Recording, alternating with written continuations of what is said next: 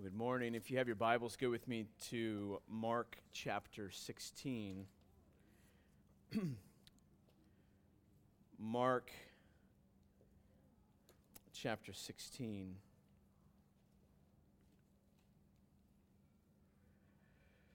Let's begin in verse 1.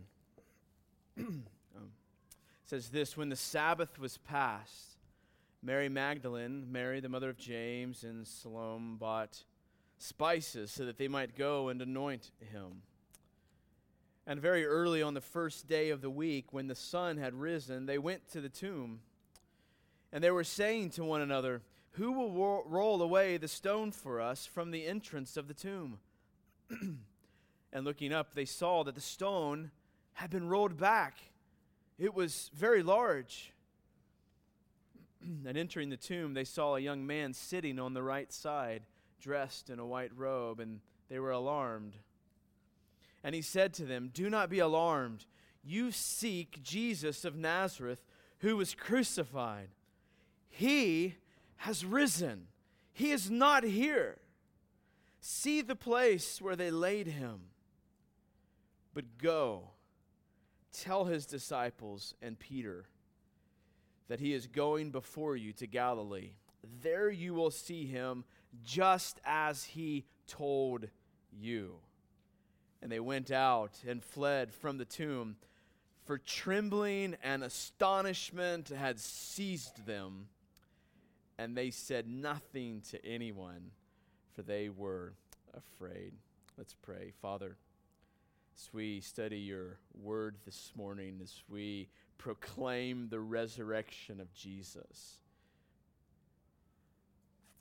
Father, may we tremble, may we be seized by the reality of the cross and the resurrection.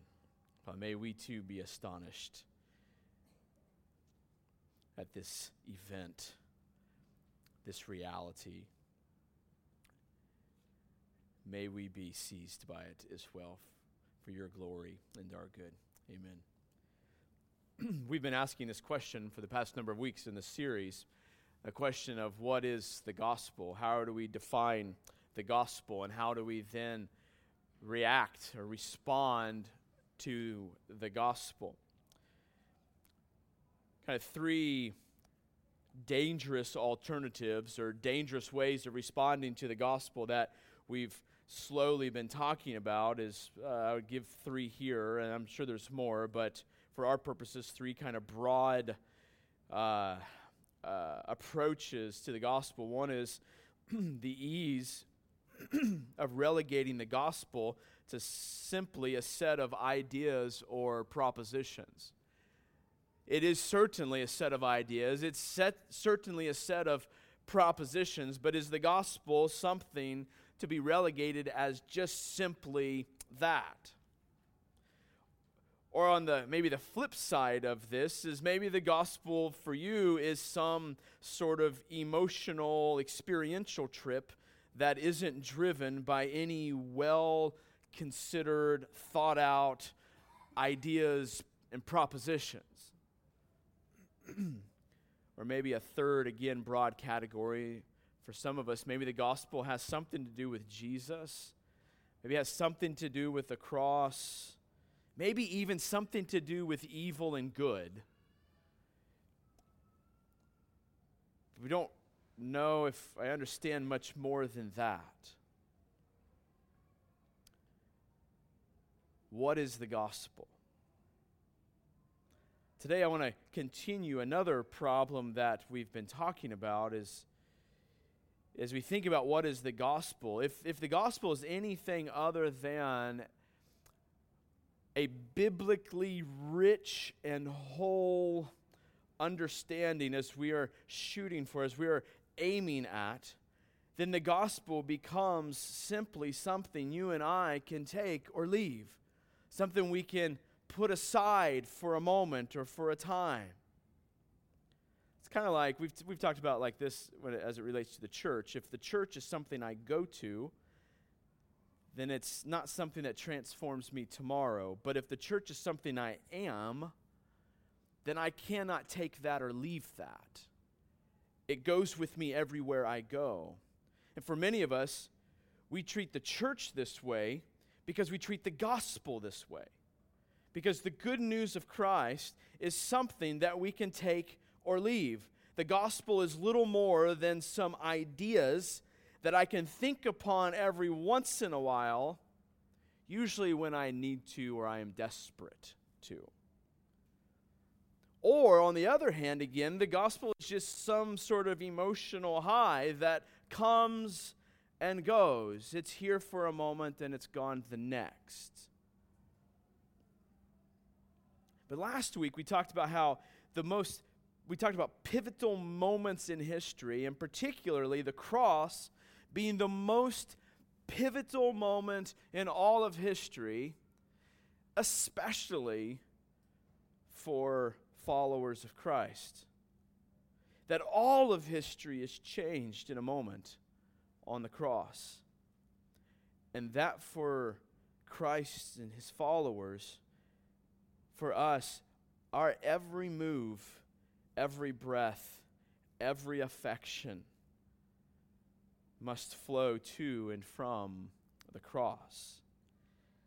It is the center of our personhood, the center of our existence. Everything we say, do, think, feel should flow to and from the cross. It flows to and from, at the center. It is, in other words, it should be our master. It should master us. It should captivate us. It should be what we think upon, dwell upon. It should be what drives the way we work, the way we respond to our coworkers, the way we take our tests, the way we treat other people.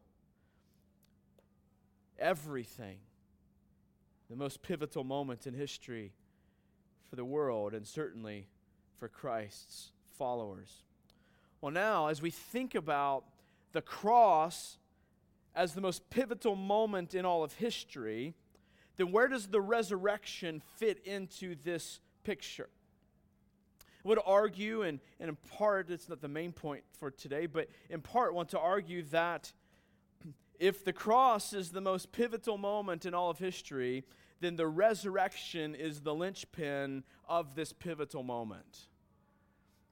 The resurrection is the pin that the pivoting motion pivots upon. It's kind of like the hinge. Here is the cross pivoting back and forth, and it's this pin inside that it rests upon, that it pivots upon. If the resurrection doesn't happen, then this pivotal moment means nothing. If he is not raised from the dead, if he is not brought to life, then this moment of the cross means nothing more than any other religious event in history. And so, if the linchpin in the gospel is the resurrection, then it too affects everything that we live for. Indeed, it must affect everything that we live for. So the question for us today, really, and where we're going, is this: how are you responding to the resurrection? How are you responding to the resurrection? So yes, in a sense, how will you respond to the resurrection today? But I ask this question this way specifically because we should be responding to the resurrection in everything. The way you got up this morning, with the first breaths that we took, the way you dealt with Saturday, the way you worked or studied this past week. How are you responding to the resurrection? The linchpin of the gospel. How are you responding to it? What difference is it making in your life? What transformation is it causing? How often does it enter your thought life? How much joy does it spur in your heart? Is it the treasure that you hold? Indeed, is it the treasure that holds you? remember, and more on this in a bit, but Jesus says, where your treasure is, there your heart will be also. So the question is, are you treasuring the resurrection? If not, then your heart is not where Christ is.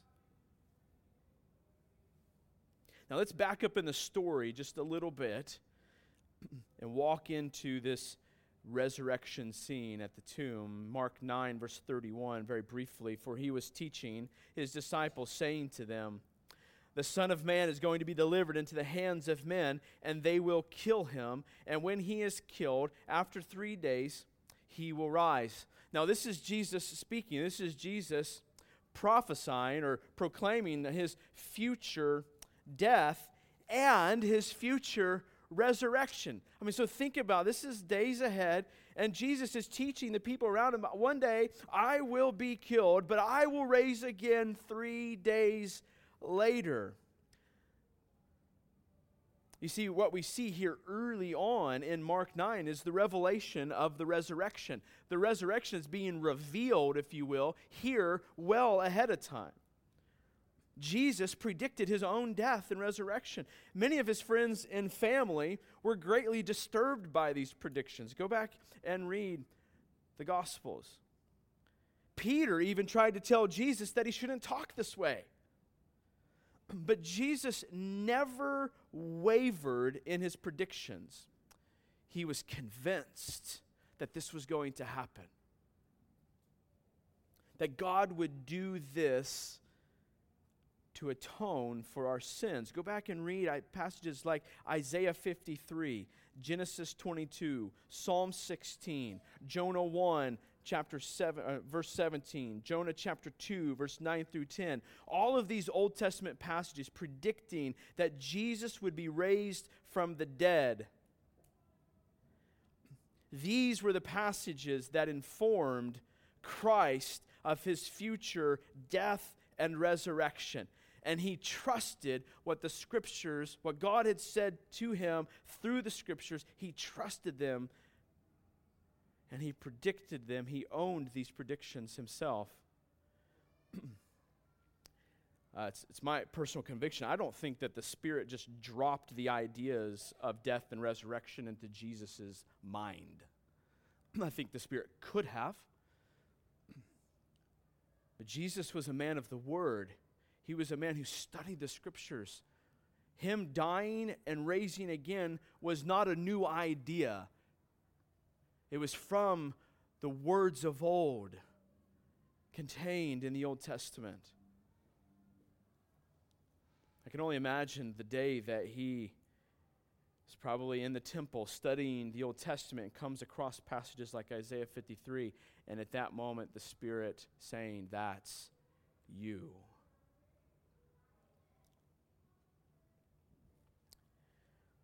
So we not only have this kind of pre-revelation of the resurrection, but also the reality of the resurrection. There's many who deny the reality of the resurrection, either explicitly or implicitly with the way we live our lives.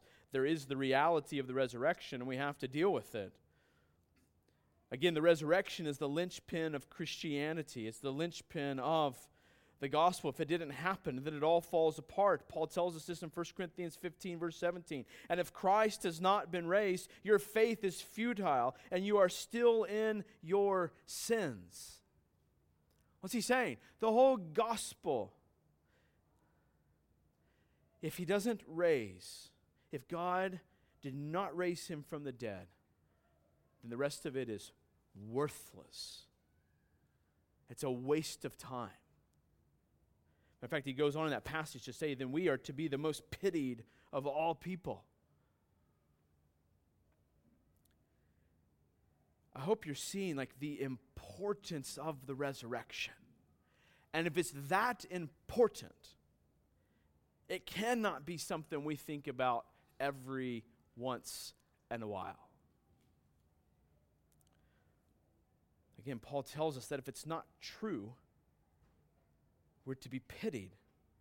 That at least implies that the resurrection is not something you can just theologically take or leave. It also means that the resurrection is not something you can daily, practically take or leave. It must be a part of the governing rule in our lives, our emotions, etc. You see, when the ladies arrive at the tomb, the passage tells us they were shocked. Why were they shocked? Because they didn't expect him to be alive. Why do they go buy the spices and the ritual burial things that they're going to bring to take care of his body? Because they walked to the tomb with doubt that Jesus actually meant what he said. He taught them. He didn't just say this in verse 31 of 9. It happened multiple times where he predicts his death, and yet they walk to the tomb ready to take care of his body and to wrap him up, to put spices on him as if he was still dead.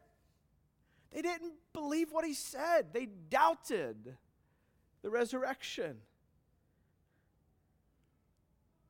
Indeed, they weren't just wondering. They were prepared to live as though he was still in the grave. But they come, and he's not. Right? The big stone had been rolled away. And in there, a man saying, he's not here. Just as he said. And then he instructs them to go share the news with the disciples. Go read chapters like Luke chapter 24. You'll even see that the disciples were skeptical. No way. No way. I mean, they'd lived with this guy for 3 years. They'd seen him forgive sins and heal people with paralysis. They had seen him raise broken bodies off the beds to walk again. They seen him do all these things, and yet when the tomb is empty, as proclaimed by these ladies, no way. There was doubt. But listen, if the resurrection is the linchpin of the most pivotal moment in history, then again, the question I pose to you again is, how are you responding to the resurrection? How are you responding to the resurrection every moment, every day, every situation? Particularly, I would point you to the mundane moments of life. How are you responding in those moments to the resurrection? First thing I want you to consider here is, don't respond as though it isn't true if you haven't considered. If you haven't thoroughly considered, like, this is foolish. There are many people, I'm sure there are people in this room, there are people that we work with, we go to school with, that we live next to, that respond as though the resurrection isn't true and haven't thoroughly considered it. This is foolish. It's absolutely foolish. It's like believing the earth is flat without actually studying it.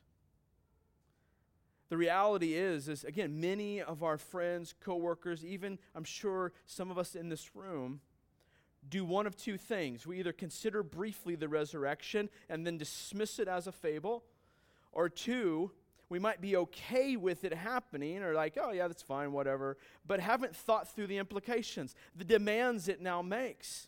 You see, the first person is denying its reality explicitly, but the second person is functionally doing the same.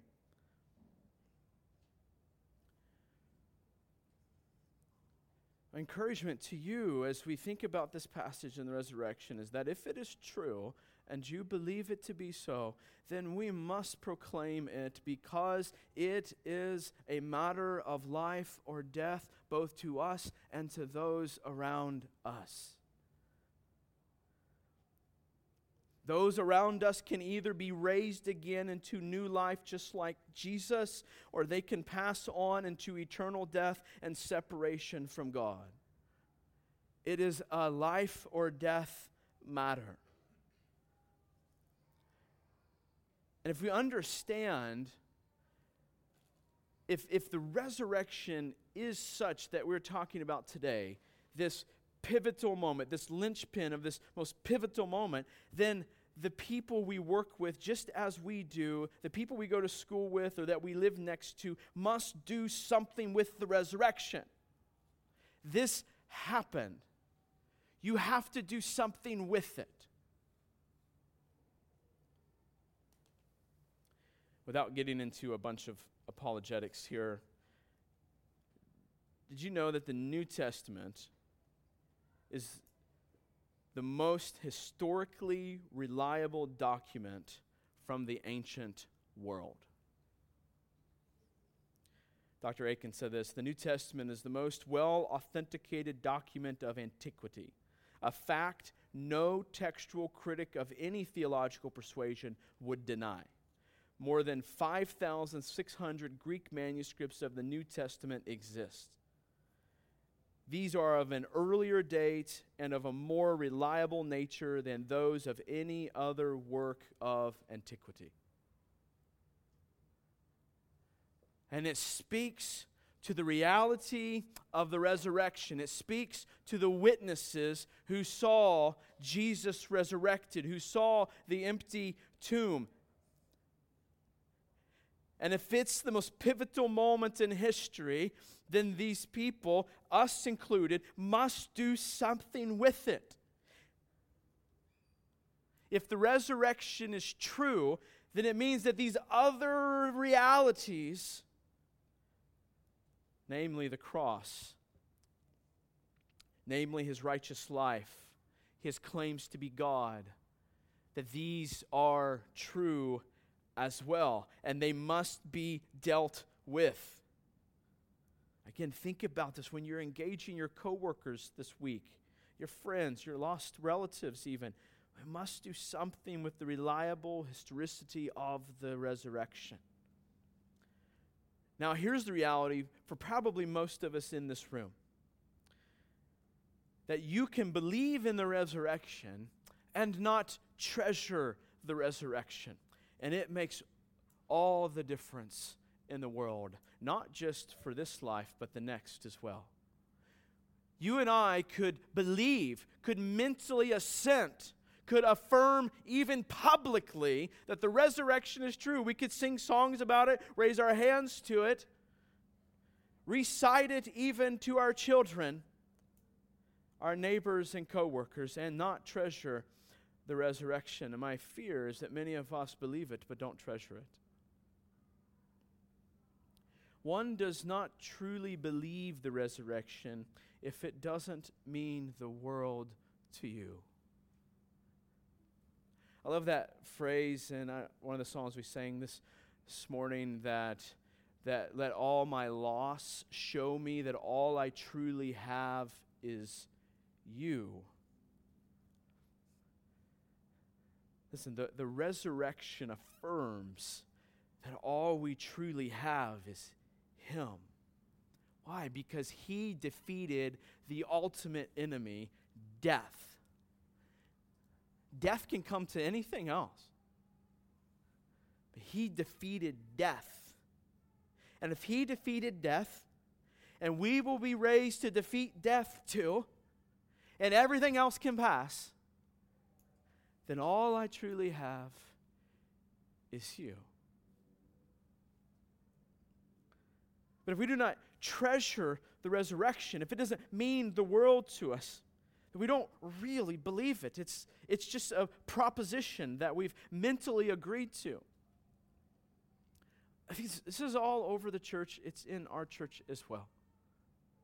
Many people who are supposedly committed to Christ even outwardly look like it in many ways, but have never really considered what the resurrection says or demands.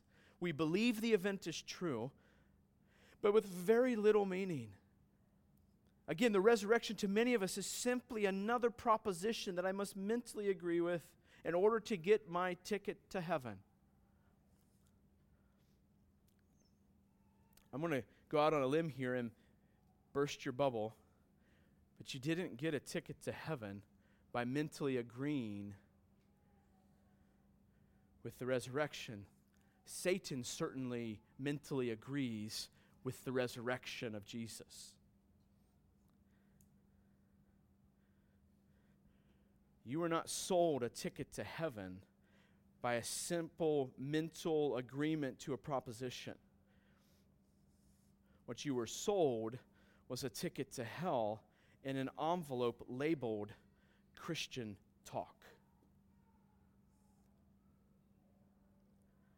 Jesus says in Matthew 6:19-21, "Do not lay up for yourselves treasures on earth, where moth and rust destroy and where thieves break in and steal. But lay up yourselves treasures in heaven, where neither moth nor rust destroys, where thieves do not break in and steal. For where your treasure is, there your heart will be also." Where your treasure is, there your heart will be also. The question is, where is our hearts?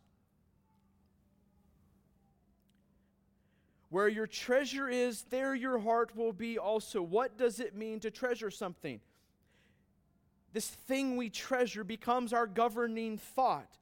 It changes the way we think, the way we feel. It captivates us. It masters you. That's what Jesus means when he says, there your heart will be also. Think about passages like, well, Jesus, what does the law come down to? Or love God with all your heart, soul, mind, and strength, and love your neighbor as yourself. Love God with all your heart, soul, mind, and strength. What's he saying? That's where your heart's got to be. That's where our heart has got to be. And Jesus is saying here, whatever you treasure, that's where your heart will be. So again, let me ask you this question. Could it be possible that you mentally believe that Jesus died and even was resurrected, but not treasure that reality? To not stake your life upon it? To not make every decision in light of it? To not have your affections driven by it? And I would contend, yes, we could be this kind of people that agree with something and yet not believe it in our hearts. For if we treasure it, it would be something we would stake our life upon it. Why do you think we shrivel back from doing the things that we're supposed to do? Or why is it so hard to overcome sins? It's because we're treasuring something. We've not staked our life upon the resurrection, the assurance, the guarantee of the resurrection of Jesus. Instead, we stake our lives upon whatever good I might be able to acquire for myself at the outcome of this sinful endeavor. It could be that we are a people who believe in the resurrection and yet not treasure it. And so, think about it this way, if I could wrap this part up with a bow. If your treasure or your heart is not in Christ and Him crucified and resurrected, and this resurrected Savior is in heaven, then where is your heart/treasure? Where's it at? Could be in a myriad of other things. But Jesus says to store up your treasures where? With Him in heaven. Church, listen, if the resurrection does not spark our affections and govern our thoughts and move our feet and hands to action, then we must ask the question, do I really believe the gospel? You see, if we treasure the resurrection, then we will be dead to the world and alive to Christ. If we treasure the resurrection, this will be the effect. This will be the outcome. Now, first of all, the resurrection first implies death, right? You can't have a resurrection if the person is not first dead. Galatians 6:14 says this, "But far be it from me to boast except in the cross of our Lord Jesus Christ, by which," I want you to focus in on this part, "by which the world has been crucified to me and I to the world." Now, very quickly, if you were at the Good Friday service that we had a couple days ago, and taught through some of this passage, but here much more briefly, the problem for humanity is that because we have claimed to be sufficient apart from God, to be more glorious ultimately than God, more worthy of worship than He is, and that when we look elsewhere, that is what we are elsewhere for worship than God. That's what we are saying. And because of this, the answer to our problem, to this transgression, is death. We must die because of this. Blood must be shed for our sin against God. But that is the marvelous news that we celebrate this time of year, particularly 2 nights ago, is that Christ came and died the death that we deserve. He paid the price for our sins, namely, enduring the wrath of God for eternity through separation and forsakenness. He endures the payment that we should have paid for our sins. And He died that death in our place. And when we believe by faith, that becomes a reality in our lives. He atoned for our sins. Justice was given to Jesus. Grace and mercy is extended to us, given to us. But now look at what Paul says in this passage. When I boast in this reality, what I just described, this cross reality, when I boast in this reality, the world is like a dead corpse to me, and I am like a dead corpse to the world. And we will be dead to the world and alive to Christ. Or in the end of 6:14, he says, by which the world has been crucified to me, and I to the world. When something is crucified, what is it? It is marred. It is broken. It is forsaken. It's not something to look upon. It is death in process for the world to see. What Paul is saying is that I am dead to the world, and the world is dead to me. But then look at, maybe in another way, the sweet aroma of worldly pleasure now lands on my nose like a rotting stench. I'm dead to the world, and the world is dead to me. But then you put this with a passage like Romans 6:11, where Paul says, so you also must consider yourselves dead to sin and what? Alive to God in Christ Jesus. The reality is that this only happens when you and I treasure, when we boast in the cross and the resurrection of Jesus. Alive to God in Christ. Paul is saying what once was a sweet aroma, the world, is now a vomit-inducing stench. What was once a vomit-inducing stench, namely the glory of our Creator, is now a life-giving aroma.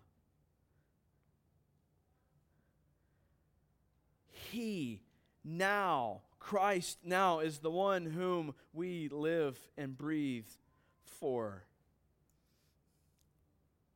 That's the idea of this being alive to God. Think the Jesus dead, now alive. Us dying with Christ, now alive to God. The world is dead to us. God is now alive to us, or we're alive to God, rather. If we treasure the resurrection, then we will be dead. If we treasure the raising of Jesus unto new life, then we will treasure our raising to new life.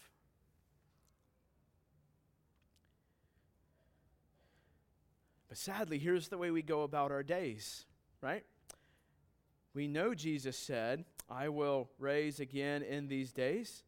But then we, just like the ladies at the tomb, go looking in doubt. We walk from A to B to C to D with our spices prepared to ritually be thankful for the death of Jesus. And in many ways, we must be thankful for the death of Christ. Absolutely. But the story doesn't stop there. And you and I live much of the time as though the story stops there. The ladies believed the story stopped there. But Jesus had told them, after 3 days, I will rise. But we live our lives doubting what God has said. And so we look to everything else for hope for tomorrow, hope to make it through this meeting, hope for our parenting, hope for our friendships, hope for our eternity. But listen, look at the story. What happens when they realized that what he said was true? When they walked in and they go, oh my goodness, he said this.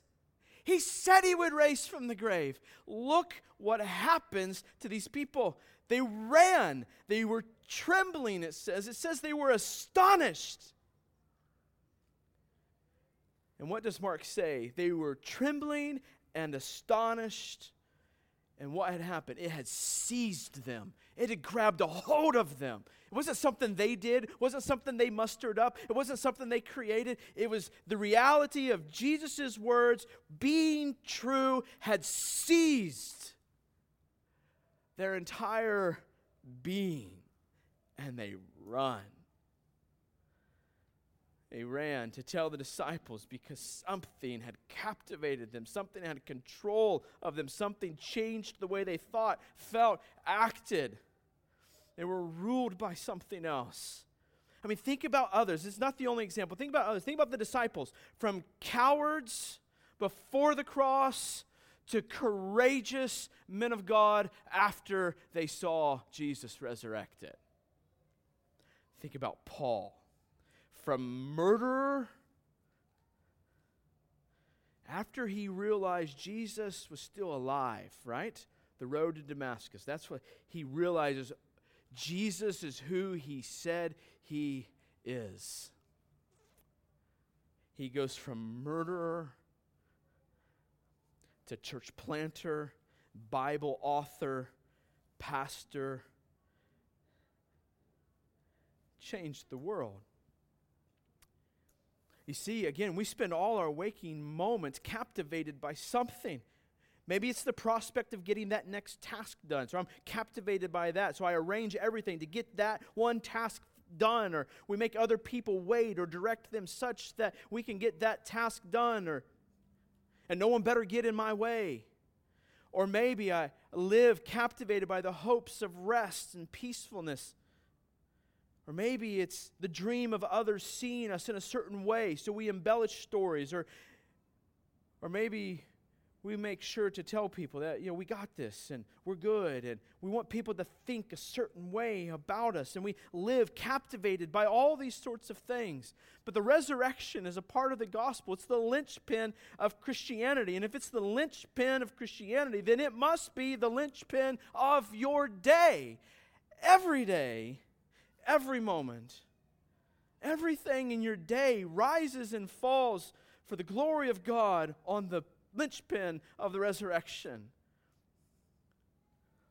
So the question is this: what are you captivated by? What are you responding to? How are you responding to the resurrection? Or are you simply responding to other things?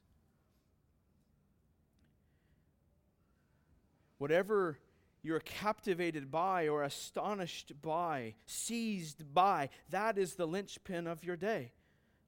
That is what everything is flowing to and flowing from. Everything is oriented around that thing.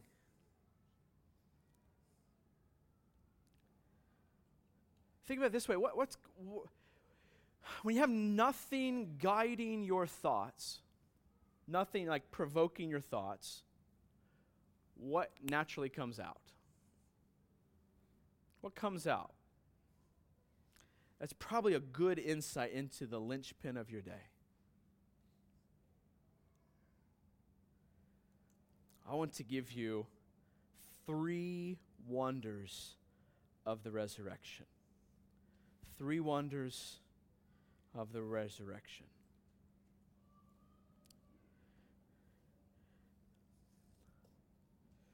I want to reach beyond this passage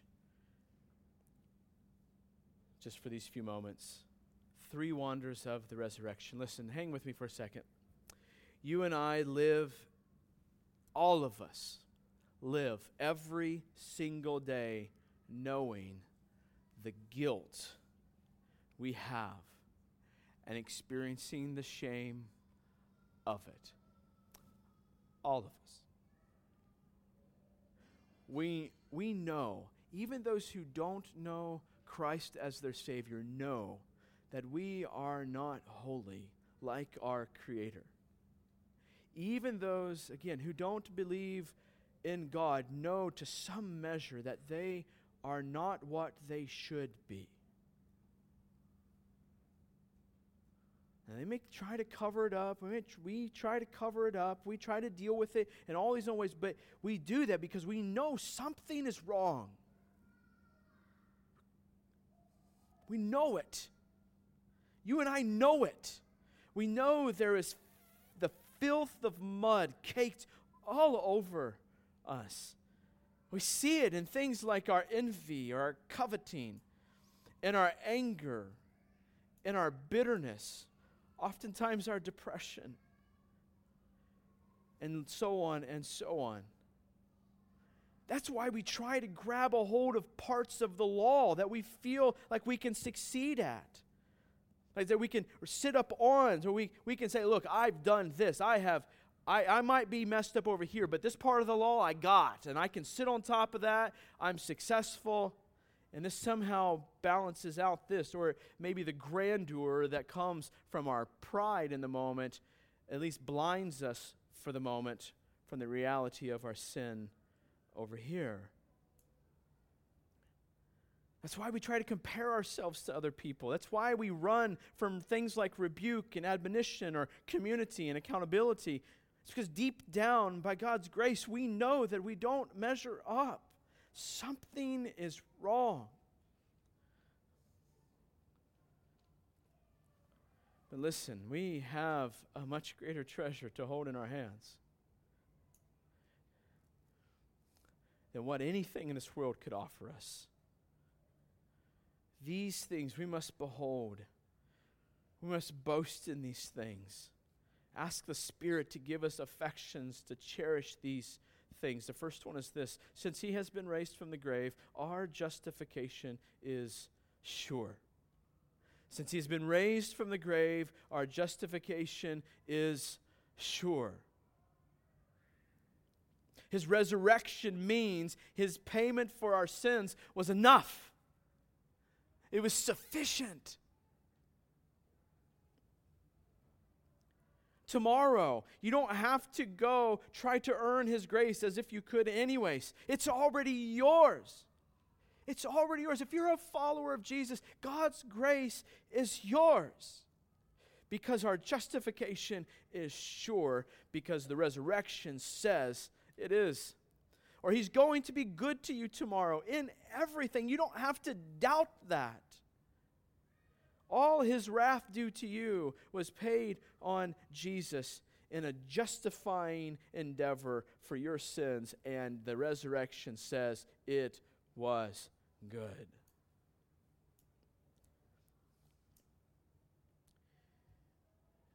If our justification is sure, then that means that the trial is over.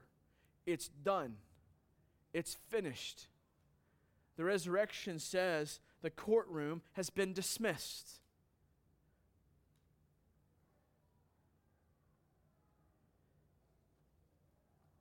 The judge has said the penalty has been served. Those who have believed, those who have treasured Christ as their sacrifice, the penalty has been served. You and I are not just free to go. It's not that the sins are just overlooked. The sins have been dealt with, paid for. We have been justified. And now the judge doesn't just say, you can walk out of the courtroom. Now the judge says, you're welcomed in my chambers as my friend. Indeed, you're welcomed in my chambers as my adopted children. our standing before the Father is not something that can be shaken or revoked. It is more certain than the sun rising tomorrow morning. The resurrection says our justification is sure.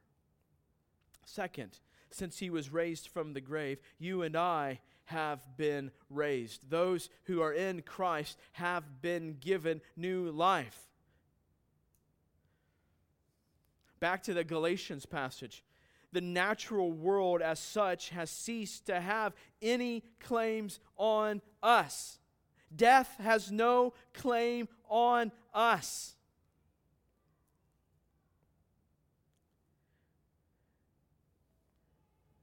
The world has no power on us if the cross and the resurrection are treasured in our hearts and minds.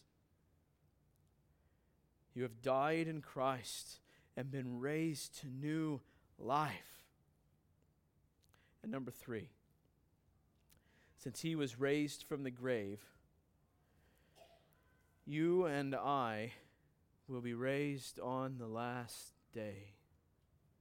You and I will be raised on the last day. Those found in Christ will be raised on the last day.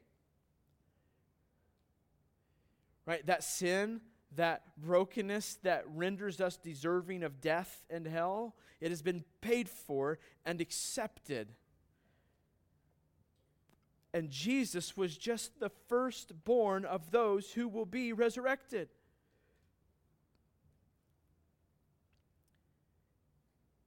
He had victory over death. He conquered death. And because of him, you and I will cheat death as well.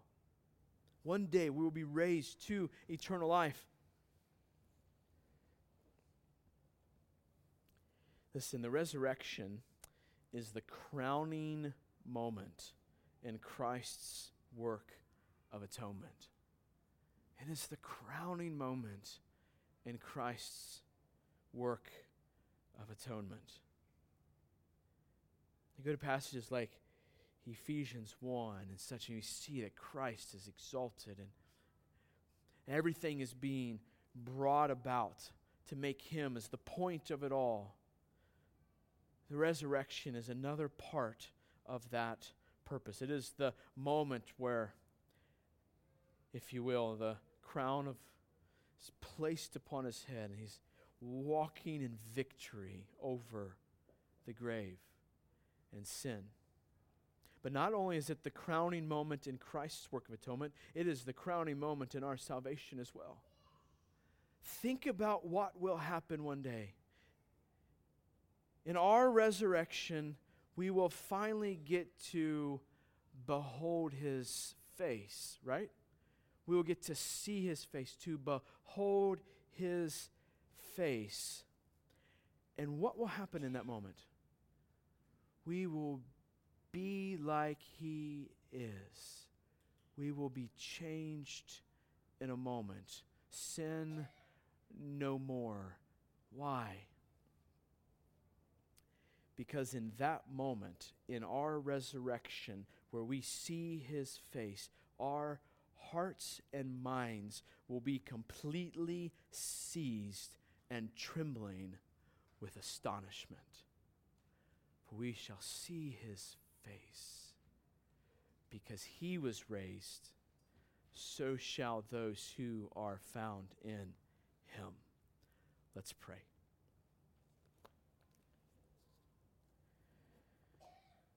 Father, thank you for today and the chance to celebrate the resurrection of your Son, Jesus.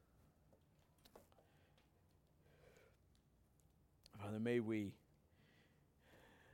in this moment, may we see the things in our lives that we treasure, that we love, that we're captivated by, that has our astonishment written all over it. Father, may we see those things. May we repent of those things, confess them to you. May you lead us to treasure the only true treasure, and that is your Son, Jesus. to treasure the reality of the cross and the event of the resurrection. Give us the hearts to see this and to believe it, to trust it, to know it, to live by it,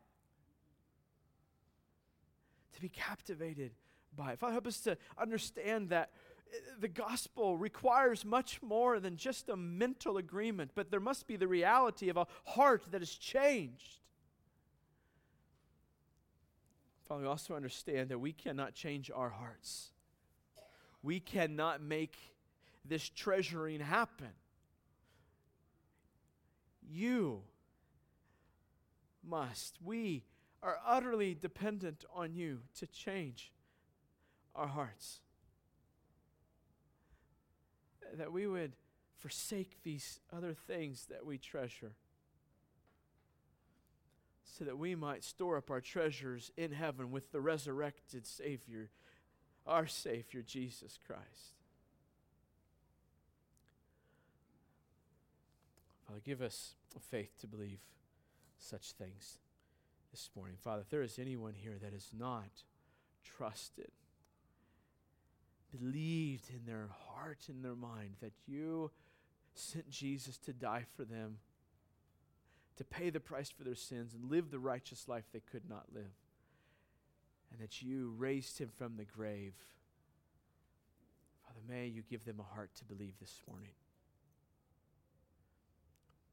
Father, we ask all these things for your glory and for our good. In Jesus' name, amen.